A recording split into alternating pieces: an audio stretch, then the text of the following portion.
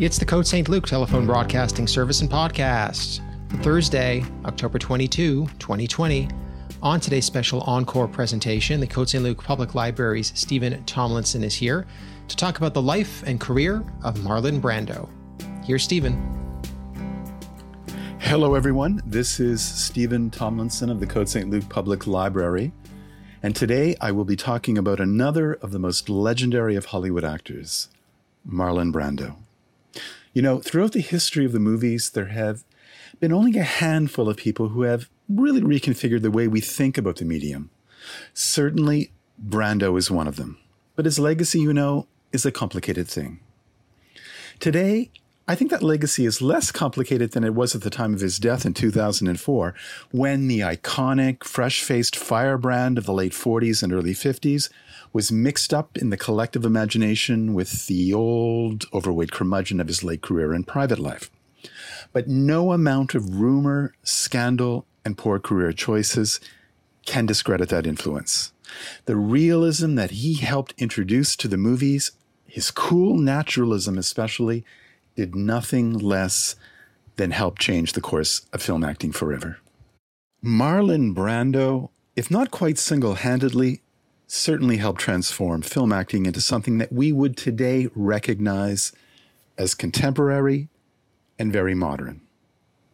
Something more naturalistic and psychologically real than what had come before him.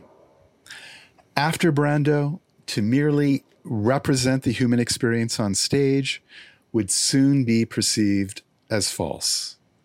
And only the actor or actress that strove to be his or her own character, in film especially, to go through an actual emotional experience, only that would be considered, at least in some crucial sense, as legitimate.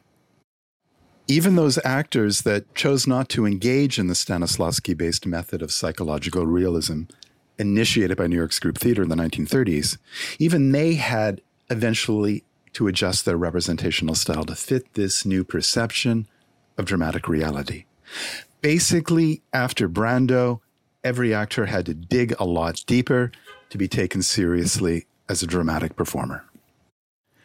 Brando was born in Omaha, Nebraska in 1924. The name may sound vaguely Latin, but his ancestry is mostly a combination of Irish and German, and a few other things as well, I think. His mother, known as Dodie, was certainly unconventional for her time. She smoked, wore trousers, and drove cars. An actress herself, and even a theater administrator, she had helped Henry Fonda, for one, another native Nebraskan, begin his acting career. However, she was also an alcoholic and often had to be brought home from bars by her husband, himself a rather mean-spirited and violent man. In Brando's autobiography, Songs My Mother Taught Me, he expressed sadness when writing about her. The anguish that her drinking produced was that she preferred getting drunk to caring for us, he wrote. But Brando harbored far more dislike for his father, writing, I was his namesake, but nothing I ever did pleased or even interested him. He enjoyed telling me that I wouldn't amount to anything. And he had a habit of saying I couldn't do anything right. You know, I'd have been better off in an orphanage, he wrote. Steven Riley, the filmmaker behind the 2015 biographical documentary Listen to Me, Marlon, has written, all clues lead back to his childhood.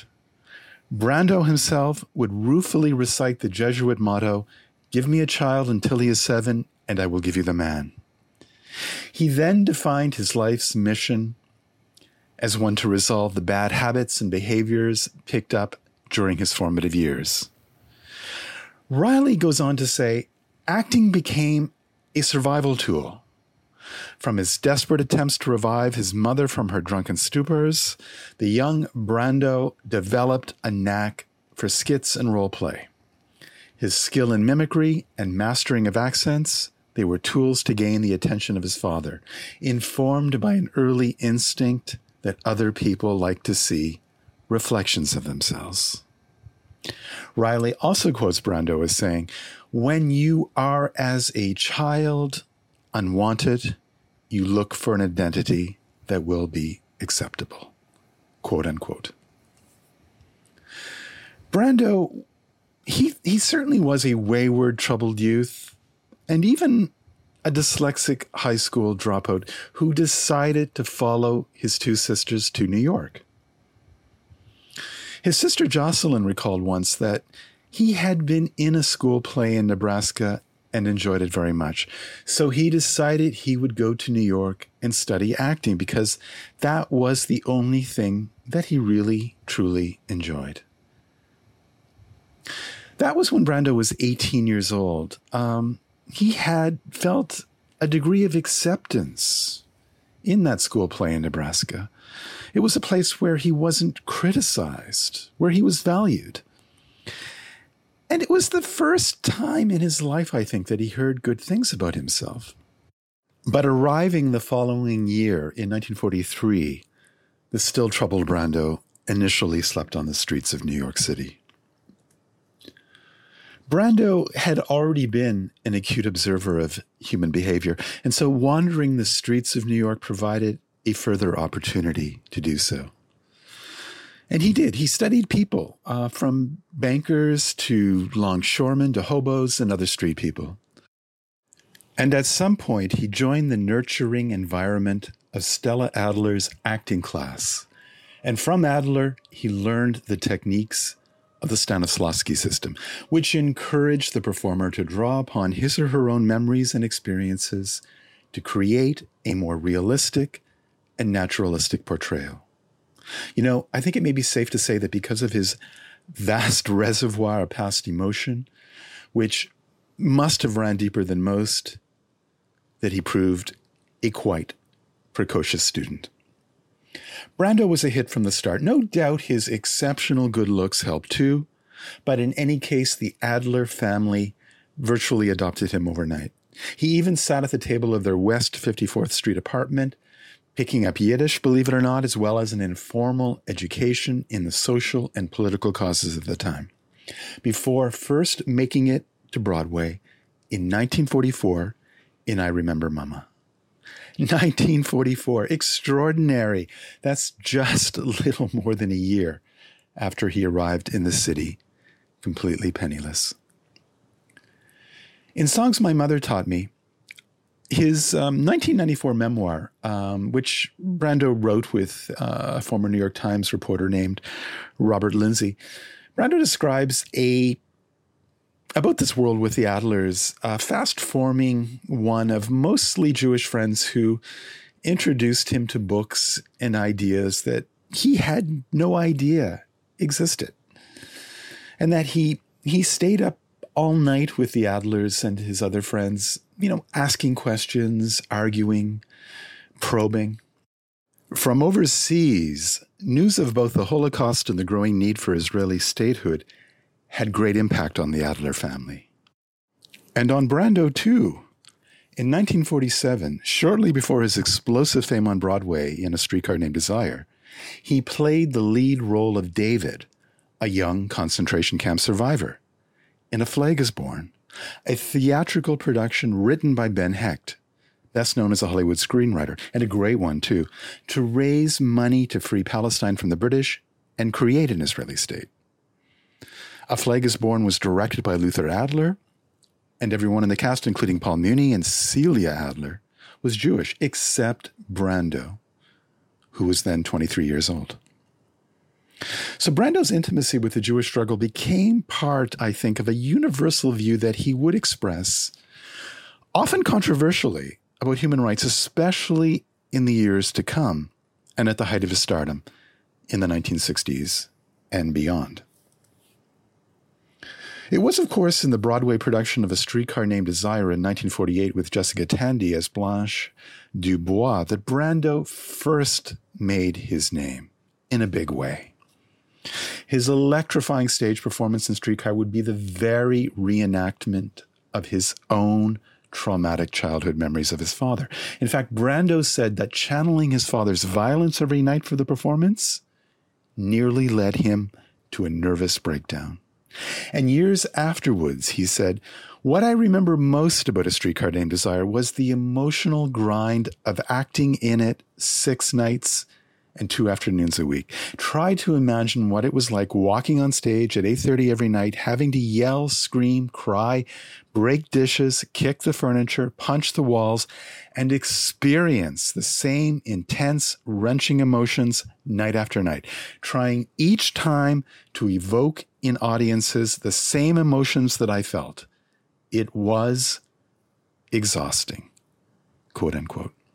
But it worked, and Brando's animalistic, sexualized, fearless approach seemingly burned its way into the audience's psyche like no other actor had before or since.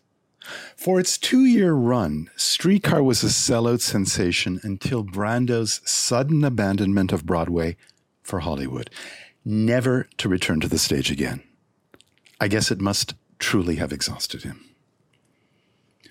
For his first role in Hollywood, Brando played an embittered paraplegic World War II veteran in the Stanley Kramer-produced movie The Men. A method actor to the core, he is supposed to have spent up to a month in bed at the Birmingham Army Hospital in preparation for that role.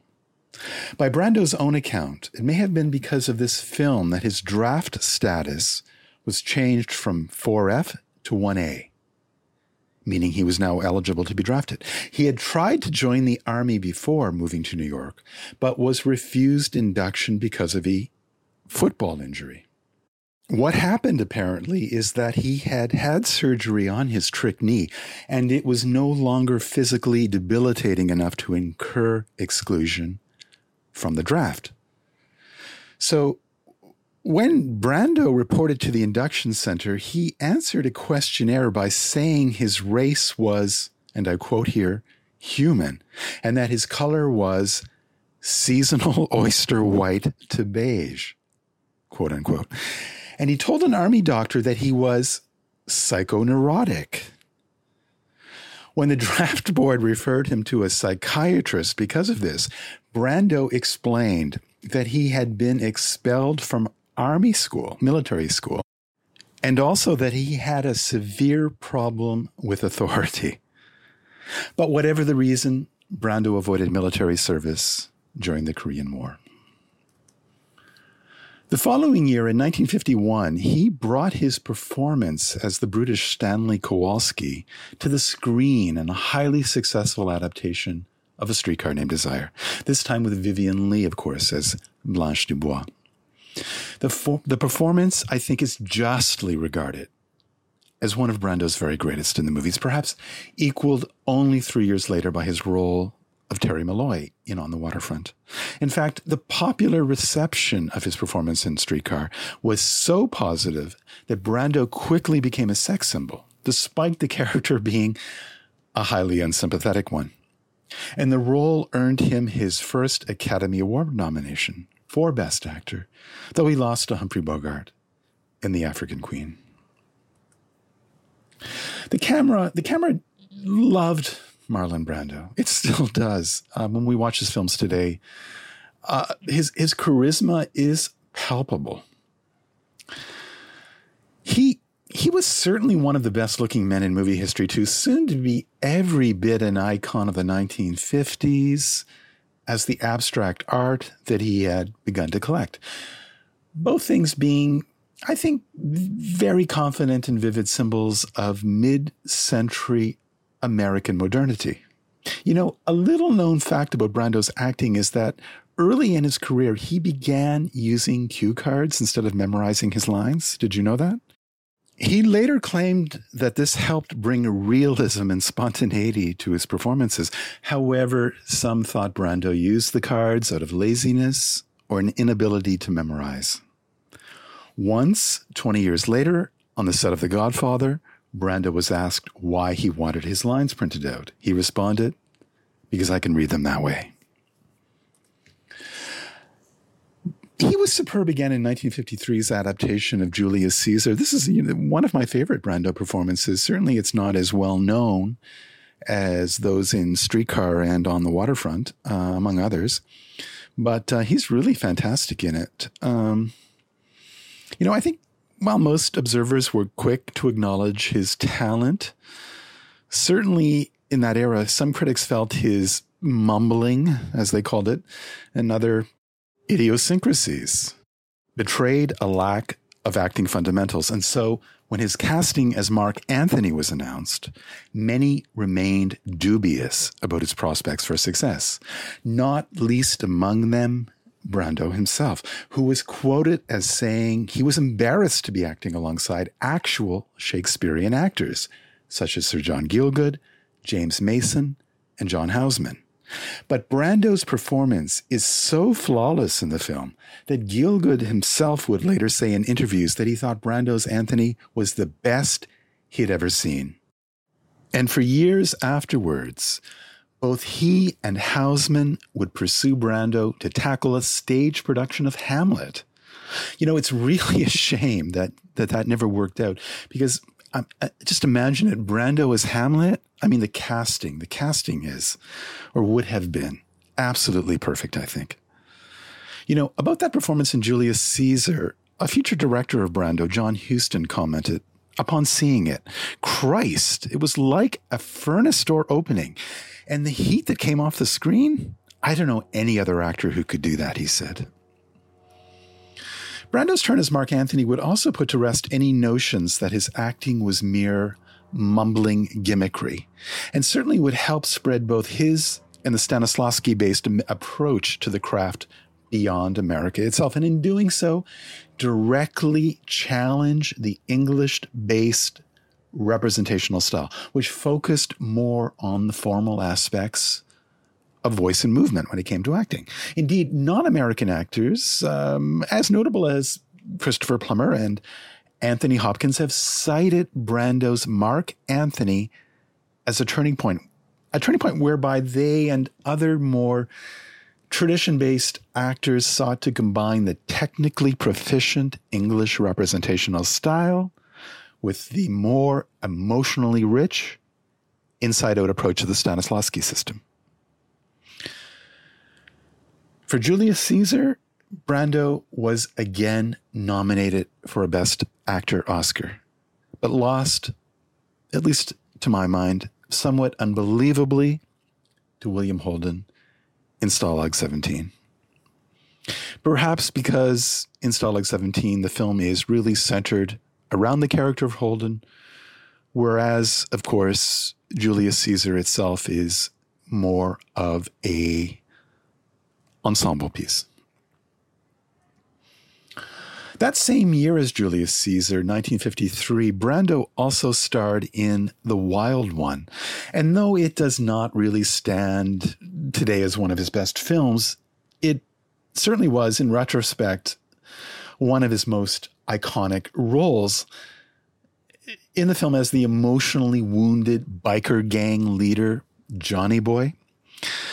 In some senses, it's a really dated representation, perhaps because in part it proved so influential and was so much imitated afterwards that it really appears as a kind of cliche when watching it today, although there really had been nothing like it before then. So, there really is no denying the cultural importance of this movie, however much it does not stand the test of time. It certainly had then cemented Brando as a pop culture icon for the ages. And so when someone once said that Brando was rock and roll before anybody knew what rock and roll was, it is this role in The Wild One particularly that comment refers to.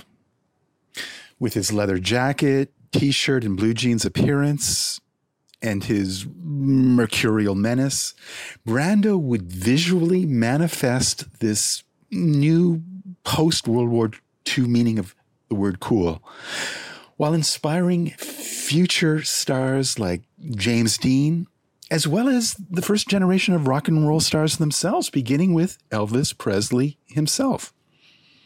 And incidentally, that was his own motorcycle that he rode in the film. But it wouldn't be until his next movie that the perfect marriage of script, actor, and director would bring Marlon Brando's talent to its fullest fruition. On the Waterfront in 1954, which is unquestionably one of the great screen performances of all time. In fact, many regard it still as the benchmark for what film acting can be. Winner of 8 Academy Awards, including Best Actor for Brando, this tale of mob corruption on the shipping docks of Hoboken, New Jersey, and the one man who had the guts and tortured consciousness to do the right thing is perhaps as powerful a film as has ever been produced by a major Hollywood studio. There are many extraordinary moments in the movie. One such is when Eva Marie Saint's Edie walks with Brando's longshoreman Terry Malloy through a park, and as they walk and talk, getting to know one another, Eva Marie Saint accidentally drops a glove. And in a brilliantly improvised moment, Brando picks up her glove, but instead of returning it to her, he sensuously, playfully tries to fit it on one of his hands as they effortlessly continue their talk, one of awkward, blossoming flirtation. And not an ounce of extra attention is made of it. It just happens, unplanned, in the moment, real behavior within an imaginary circumstance. Controversy ensues to this day as to whether On the Waterfront was meant by the film's director, Elia Kazan, and screenwriter, Bud Schulberg, as an allegory in defense of their own positions in testifying to the U.S. Government House Un-American Activities Committee by naming names in the communist witch hunts of the early 1950s during the dark days of McCarthyism. Kazan had informed on 8 former colleagues from the group theater troupe in New York who, like Kazan, had once been members of the Communist Party. The writer Clifford Odets was probably the most notable among those that he named. And of course, in doing so, they were unable to work for years afterwards, at least under their own names. And so for this reason, Brando had initially turned down On the Waterfront because Kazan had testified, named names. But he changed his mind after producer Sam Spiegel convinced him to put his politics aside and do the movie. None of us is perfect, Brando later wrote in his memoir, and I think that Kazan has done injury to others, but mostly injury to himself. Brando did win his first of 2 Oscars for his performance in On the Waterfront. He would receive a total of 8 nominations throughout his career. For the famous I Could Have Been a Contender scene in On the Waterfront, Brando convinced Kazan to allow him to improvise much of the dialogue.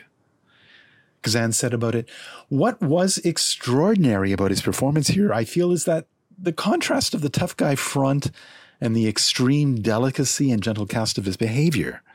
What other actor, when his brother draws a pistol to force him to do something shameful, would put his hand on the gun and push it away with the gentleness of a caress? Who else could read, 'Oh, Charlie,' in a tone of reproach that is so loving and so melancholy and suggests the terrific depth of pain? If there is a better performance by a man in the history of movies in America, I don't know what it is," said Kazan, quote unquote. If Brando had died then and there in 1955 instead of, say, James Dean, his reputation would be pristine today. He had an Oscar for On the Waterfront, his last of 4 nominations in a row, including, though I had neglected to mention it, for Viva Zapata in 1952.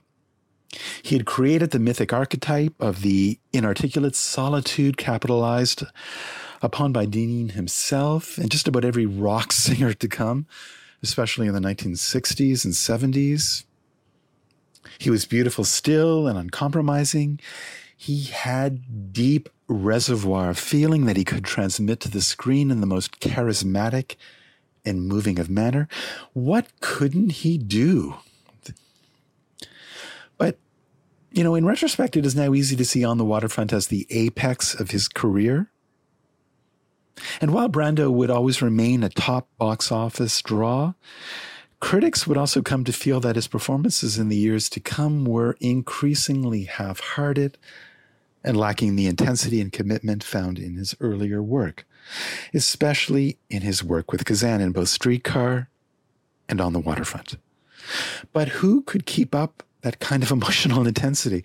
Certainly had already begun to wear on him as early as his performances of Streetcar on Broadway. And the lyric gift, it does not last forever.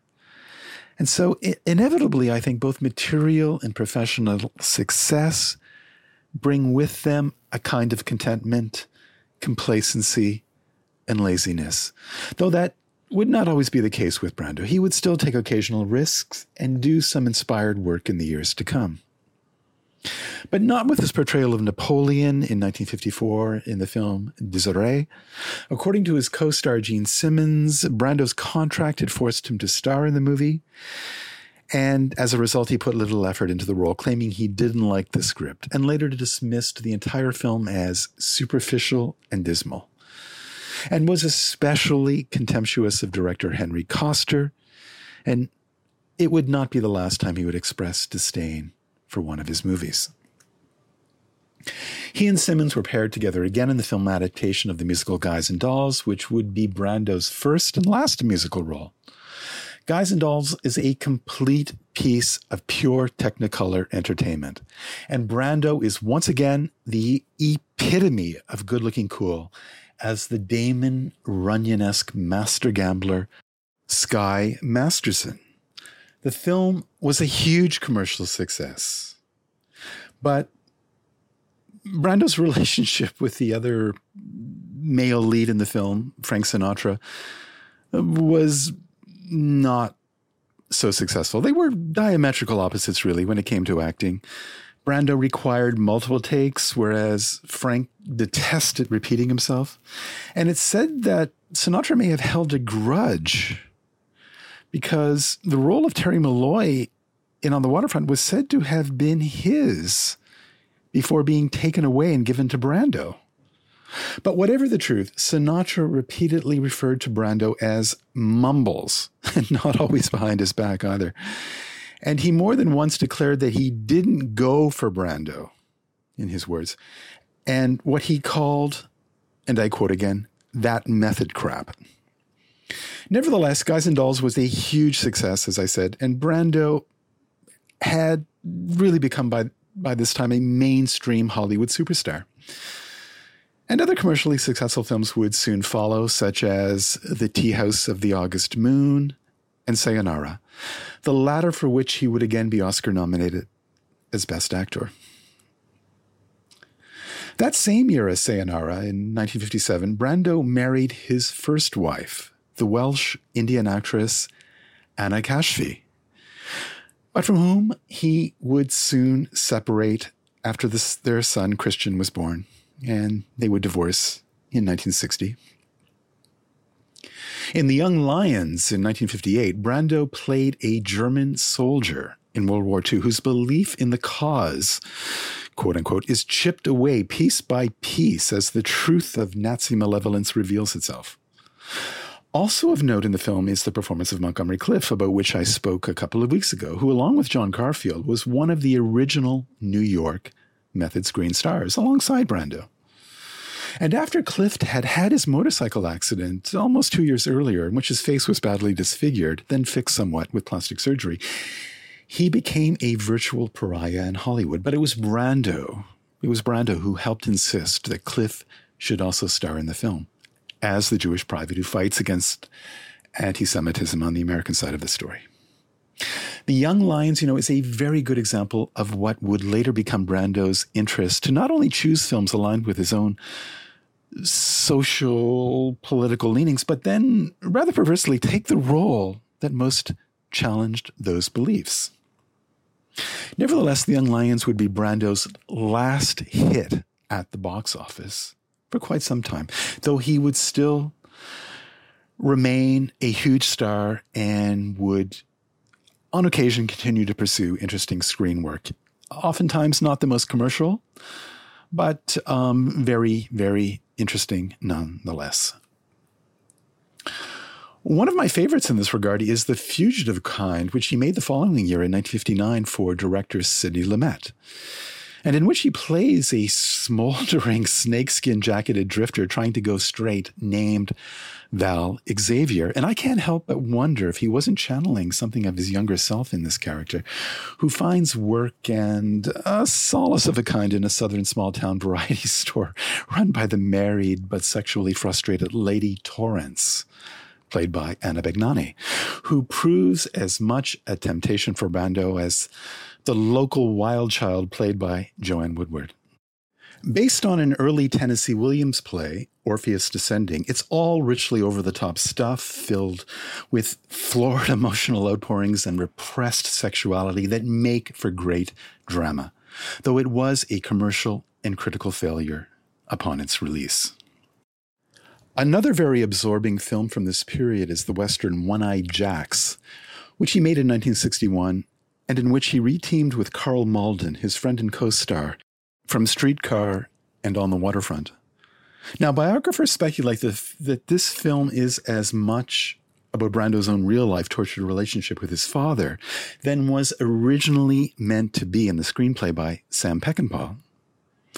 Stanley Kubrick had initially been hired to direct the project, but reportedly dropped out after asking Brando during script discussions what he felt the film was really about.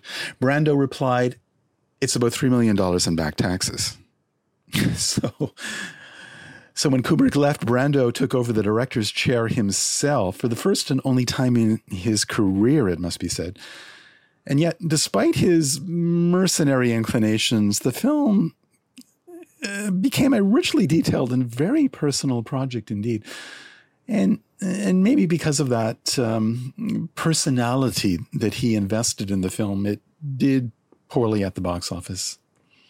But it certainly has its critical champions today, including a recent fine Blu-ray edition from Criterion. The following year, in 1962, Brando signed on for a big budgeted remake of Mutiny on the Bounty for MGM. But with his star power insistence that the film be a philosophical exploration of how to build a perfect society, Brando locked horns with the producers and was made a scapegoat, I think, for an overrunning budget. Indeed, Mutiny on the Bounty nearly capsized MGM. And while the project had been hampered with delays other than Brando's own behavior, the accusation would dog the actor for years as studios began to fear his growing reputation of being difficult to work with. Critics also began taking note at around this time of his fluctuating weight, which would also follow him the rest of his life. Mutiny on the Bounty did do poorly at the box office and is, along with Cleopatra, one of the films that almost stopped Hollywood dead in its tracks in the early 1960s, as it grappled with how to appeal to a younger generation not interested in epic filmmaking or the stars of the 1950s. But perhaps most significantly for Brando personally is that he discovered an island paradise, an atoll really, 60 miles north of Tahiti, while filming Mutiny on the Bounty in 1960. 6 years later, he purchased it for $270,000 and lived there with his third wife, his Mutiny co-star, the 20-year-old French-Polynesian actress Charita Terapia, and their 2 children, for weeks at a time as he escaped what he would have considered the polar opposite of such a paradise, Hollywood itself. Today, it operates as a resort called the Brando. By the way, Brando's second wife was Mexican actress Muvita Castaneda. And his many biographers like to speculate that Brando's so-called doomed romances were a direct consequence of an abandonment complex relating to his mother. The idea here being that rather than wait for the inevitable departure of his wives and girlfriends, Brando would run a sledgehammer through the relationships himself. Lending credence to this idea, Brando himself said somewhat darkly in his memoir, "I would probe and test women to find their breaking point, at which they would then tell a lie and show weakness," quote unquote. So, all in all, not always a nice guy. In any case, we do know that Brando was the biological father of at least 11 children, plus 3 more who were adopted. These same biographers also suggested by the 1960s, Brando had become a victim of his own success, increasingly smug, entitled, and hard to work with, and that he mostly lost interest in movies altogether as anything other than a paycheck, or at best as a force for social good. He took up causes instead, among which were Tahiti itself and Native Americans most notably. But throughout the decade, he appeared at demonstrations, marches, and sit-ins, especially regarding civil rights causes, and was a notable presence himself at the 1963 March on Washington, where Martin Luther King gave his famous "I Have a Dream" speech. As a televised forum just after that march, he spoke about how he hoped that it would benefit all minorities. The problem seems to do with hatred, he told viewers in a precise tone. We are all human beings filled with anguish, hatred, and fear, and I think that is what we are addressing here today, quote unquote. But Brando's determination to bring such a message to his movies didn't always easily fit in to Hollywood's commercial agenda, of course. The 1960s really were a strange era for him. After the box office bomb of Mutiny on the Bounty, as well as other unsuccessful films that alternated between light entertainment fluff like Bedtime Stories and Who Remembers That, as well as Chaplin's The Countess from Hong Kong, and films aligned with Brando's increasing passion for social political causes such as The Ugly American and Gillo Pontecorvo's much more successful, in my eyes, Burn, Brando's Hollywood stock began dropping considerably, to say the least. One of the more interesting films from this time is 1967's Reflections in a Golden Eye, John Huston's sad, creeping murmur of a tale based on the Carson McCullers novel, in which Brando, replacing Montgomery Clift, who had died prior to the film's production, plays a U.S. major at a Southern Army base during the 1940s, a much tormented figure. Married to a catty Elizabeth Taylor, the sexually ambiguous Brando character here becomes obsessed with a new young male private in his charge. And it's an odd, daring, and even heartbreaking performance dealing in repressed homosexuality for certain, as well as murder and voyeurism. So altogether, not always the most commercially viable of subjects. And so it really was not a box office success, yet very much worth seeing, especially for Brando's incredibly brave and idiosyncratic performance, where much is left unsaid and must be communicated through more or less clenched and somewhat impassive facial expressions. Martin Scorsese, for one, has championed this film, and it has said that the scene where Brando's character talks to himself in the mirror was, in fact, his inspiration to suggest that Robert De Niro's Travis Bickle do the same thing in the now famous "You Talking to Me" scene in Taxi Driver. The following year, in 1968, that very revolutionary year, Brando made the little-seen movie today, Burn, for Gillo Pontecorvo, the Italian filmmaker behind the radical archetypal 60s revolutionary movie, The Battle of Algiers. And he stated in his memoir, Songs My Mother Taught Me, as well as in various interviews, that he thought that this was his best performance as the infamous real-life 19th century mercenary Sir William Walker, who cynically plays both sides against each other during a Caribbean slave revolt against the British. When Brando is on screen in this movie, he is truly on fire and frighteningly good. And what is another example, as in The Young Lions, of playing the bad guy in opposition to the larger theme of the movie, which is justice for the oppressed. You know, despite being one of the highest paid stars in town, Brando was constantly on the brink of bankruptcy. By the mid-60s, his roving eye had left him 3 families to support. He had legal bills, alimony payments, which had all threatened to swamp him, not to mention his island paradise in the Caribbean. So come the early 70s, he was in dire need of a job, and a big pay one after a run of what someone counted as 19 box office flops in a row. So it might be fair to say that his career was, by this time, more or less on the scrap heap, and that he had not had an unqualified box office hit since The Young Lions in 1958. Step forward, Francis Ford Coppola and The Godfather in 1972. It really revived Brando's career. Paramount studio heads were opposed, very much so, to casting Brando as Don Vito Corleone due to his supposed difficult reputation and long string of box office flops, certainly. Brando also had One-Eyed Jacks working against him, a troubled production that had lost a lot of money for Paramount when it was released 10 years earlier. So by 1972, he really was yesterday's news as far as Paramount Pictures president Stanley Jaffe was concerned, and who is quoted as having told an exasperated Coppola, look, as long as I'm president of the studio, Marlon Brando will not be in this picture, and I will no longer allow you to discuss it, quote unquote. So only due to the persistence of the young Coppola did Brando's casting in The Godfather as Don Vito Corleone happen. You know, of course, in the movie, Brando famously puts tissue paper in his cheeks to help make him appear older, as well as extra padding around his waist, and also came up with a hoarse sing-song voice for his character of Vito Corleone. He really isn't the heart of The Godfather. It's more a film about Al Pacino's Michael, but he did get his second Oscar as Best Actor, playing the very much glorified mafia boss who, you know, believes in family, was for honor, and against the drug trade, etc.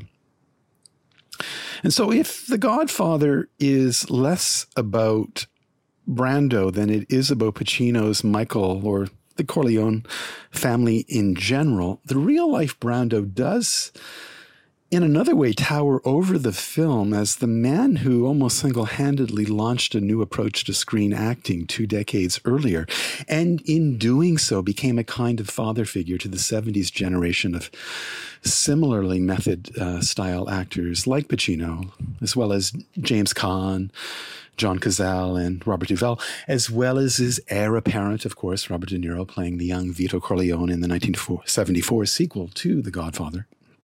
But just as the Academy was prepared to award him that second Oscar, which would, of course, serve to welcome him back into the Hollywood fold, just as an Oscar had done for Ingrid Bergman back in the 1950s, the still radicalized Brando was in no mood to please. For him, there was no such thing as a comeback, just a chance for the studios to cash in and pat themselves on the back. So he boycotted the Oscars in 1973, and in his place, a woman in Native American dress, Sacheen Littlefeather, appeared on stage to refuse that Oscar and also denounce the on-screen depiction of American Indians by Hollywood. So a lot of the good PR that Brando had generated with The Godfather went down the drain after that move. Not that he cared, and really, he would never have good press again when you think about it. Just negative stuff about enormous weight gain, squandered talent, and, of course, the personal tragedy to come. By the way, it was only the second time an actor had ever refused his Best Actor Oscar. George C. Scott has also refused his a couple of years earlier for the movie Patton, but ascribing his refusal to a dislike of the voting process and of the very idea of competition among artists. You know, launching his career as a stage actor in the 1940s, revolutionizing film acting style in the 1950s, and then adrift for much of the 60s and even 70s, Brando would make, along with The Godfather, 2 other films in that latter decade that I think are among his most lasting contributions to the art of movies. In Last Tango in Paris in 1973, Brando portrays a recent American widower named Paul, who begins an anonymous sexual relationship with a young, betrothed Parisian woman named Jean, played by Maria Schneider. As with previous films, Brando refused to memorize his lines here for many scenes. Instead, he wrote his lines on cue cards and posted them around the set for easy reference, leaving the film's director, Bernardo Bertolucci, with the problem of keeping them out of the picture frame. And the day he was supposed to do full frontal nudity, it was so cold in the Paris apartment where they were shooting that, as he put it in his memoir, and I quote here, "My penis shrank to the size of a peanut," end quote. In response, Brando said he paced back and forth across the set, hoping for magic, quote unquote. But unfortunately, not all such scenes from the set remain so humorous. The infamous butter scene is now widely regarded as, I think it is fair to say, an act of sexual assault on an apparently unsuspecting young Maria Schneider. Brando's character of Paul in the film was based in part on his own life. I think that much is certain, with much of the dialogue directly biographical in nature, if, thinly disguised. Certainly the film sparked a great deal of mainstream controversy at the time for its very frank and unsentimental depiction of sex, and has as many detractors today as it does champions. In interviews with Maria Schneider, as well as with Brando himself, both revealed that they had felt manipulated, tricked at how deeply the director Bernardo Bertolucci had exposed both actors emotionally, spiritually, as well as physically, of course, most directly regarding Maria Schneider herself. And Brando swore he would never allow himself to be this naked, this emotionally exposed ever again. And I think it's fair to say that he never gave all of himself to his work in any future films. In fact, he would only go on to do a few more movies in the more than 30 years of life left to him. When Last Tango was finished, I decided I was never again going to expose myself so emotionally to make a movie, he wrote. I felt I had given too much of my innermost self and didn't want to suffer like that anymore, quote unquote.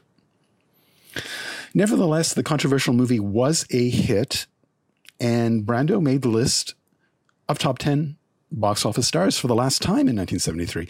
And he was again nominated for Best Actor, his seventh such nomination.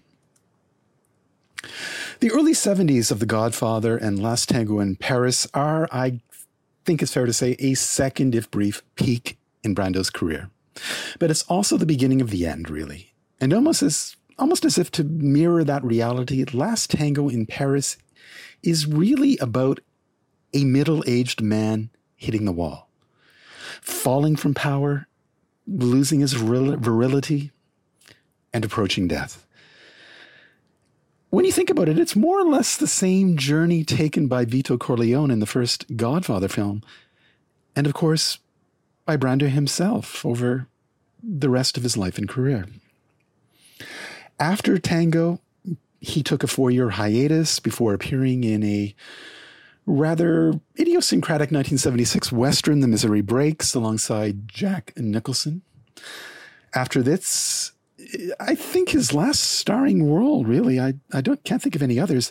He was pretty much content with being a highly paid character actor in cameo spots, such as in Superman in 1978 and The Formula in 1980, before taking a 9-year break from motion pictures altogether. He would never hit such heights of stardom again. Meanwhile, his physical beauty sharply declined, and he stopped bothering to whip himself into shape between movies. And then there was the personal tragedy. In May 1990, Brando's son Christian shot dead the boyfriend of his half-sister Cheyenne in the family home. Christian alleged that Cheyenne was being abused by her boyfriend. We know alcohol was most certainly involved, but the tragic irony of the situation would not have been lost on Marlon, I'm sure. Despite his wealth and his fame, family violence was not something he could put behind him. Christian, too, had grown up in turmoil, the pawn in an acrimonious custody struggle between Brando and his first wife, Anna Kashfi. Brando later lamented that his son's fate was also his inheritance. And I quote here, "Christian was burdened with emotional disorders and psychological disarray, the same kind of trouble that I had had in life," he said, quote unquote. The same was true of Cheyenne, who, struggling with grief and depression, took her own life 5 years later. By the late 70s, Brando was no longer famous for creating immortal screen representations of such characters as Terry Malloy and Stanley Kowalski, but, and I remember this well, for taking huge salaries for so-called guest appearances in such Hollywood spectacles as Superman. According to the Guinness Book of World Records, Brando was paid a record $3.7 million, or more than $20 million in inflation-adjusted dollars today, as well as 11.75% of the gross profits for just 13 days' work on that Hollywood spectacular in 1978. And he's only in the movie for just a few minutes. That was considered at the time a kind of scandalized Hollywood excess, more significant for many than the movie itself. Probably none of whom would have foreseen such an industry taken over by such salaries and a fantasy genre of films of which Superman is certainly among the first. Of much greater interest, at least in retrospect, and what is arguably, well, really not that arguably, his last important film is Apocalypse Now, which was released at the end of 1979. Overweight, unprepared, and insanely brilliant, it must be said, playing Colonel Kurtz, a highly decorated U.S. Army Special Forces officer who goes renegade, running his own jungle army on the border of Cambodia during the Vietnam War. Based on the Joseph Conrad novel Heart of Darkness, about a man hired to find the wayward Kurtz and terminate his command, Brando was supposed to show up for 1 week of work, physically fit and having read the Conrad novel. Instead, he showed up heavier than he had ever been and had not turned a page of the famous book. Coppola's answer was to dress Brando in black, film him in almost perpetual darkness, as well as shadows, and hire a double for times he needed to see a fuller, more imposing body shot. He and Brando then proceeded to explore what would then happen when Martin Sheen's Captain Willard finally catches up with Kurtz. But during the production, 1 week turned into 2, which turned into 6, with the meter running. And the result was, however self-indulgent, still impossibly brilliant. While only appearing in less than 12 minutes of screen time near the end of the movie, Brando's Colonel Kurtz hangs over the entire 3-hour epic, like, in the words of one writer about the film, a giant, humid specter of doom, quote unquote.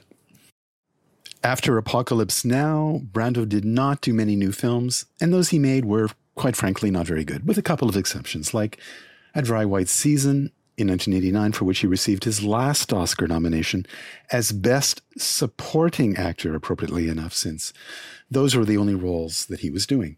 And almost entirely for the paycheck, it must be said. Marlon Brando died in 2004, with discussion about him in his last 2 decades or more, mostly regarding his squandered talent. You know, of being a troubled recluse, at least allegedly, as well as a person supposedly wrestling with demons and hell-bent on self-destruction through overeating. And very much an aberration of his former youthful beauty, in comparison with which he was constantly denigrated.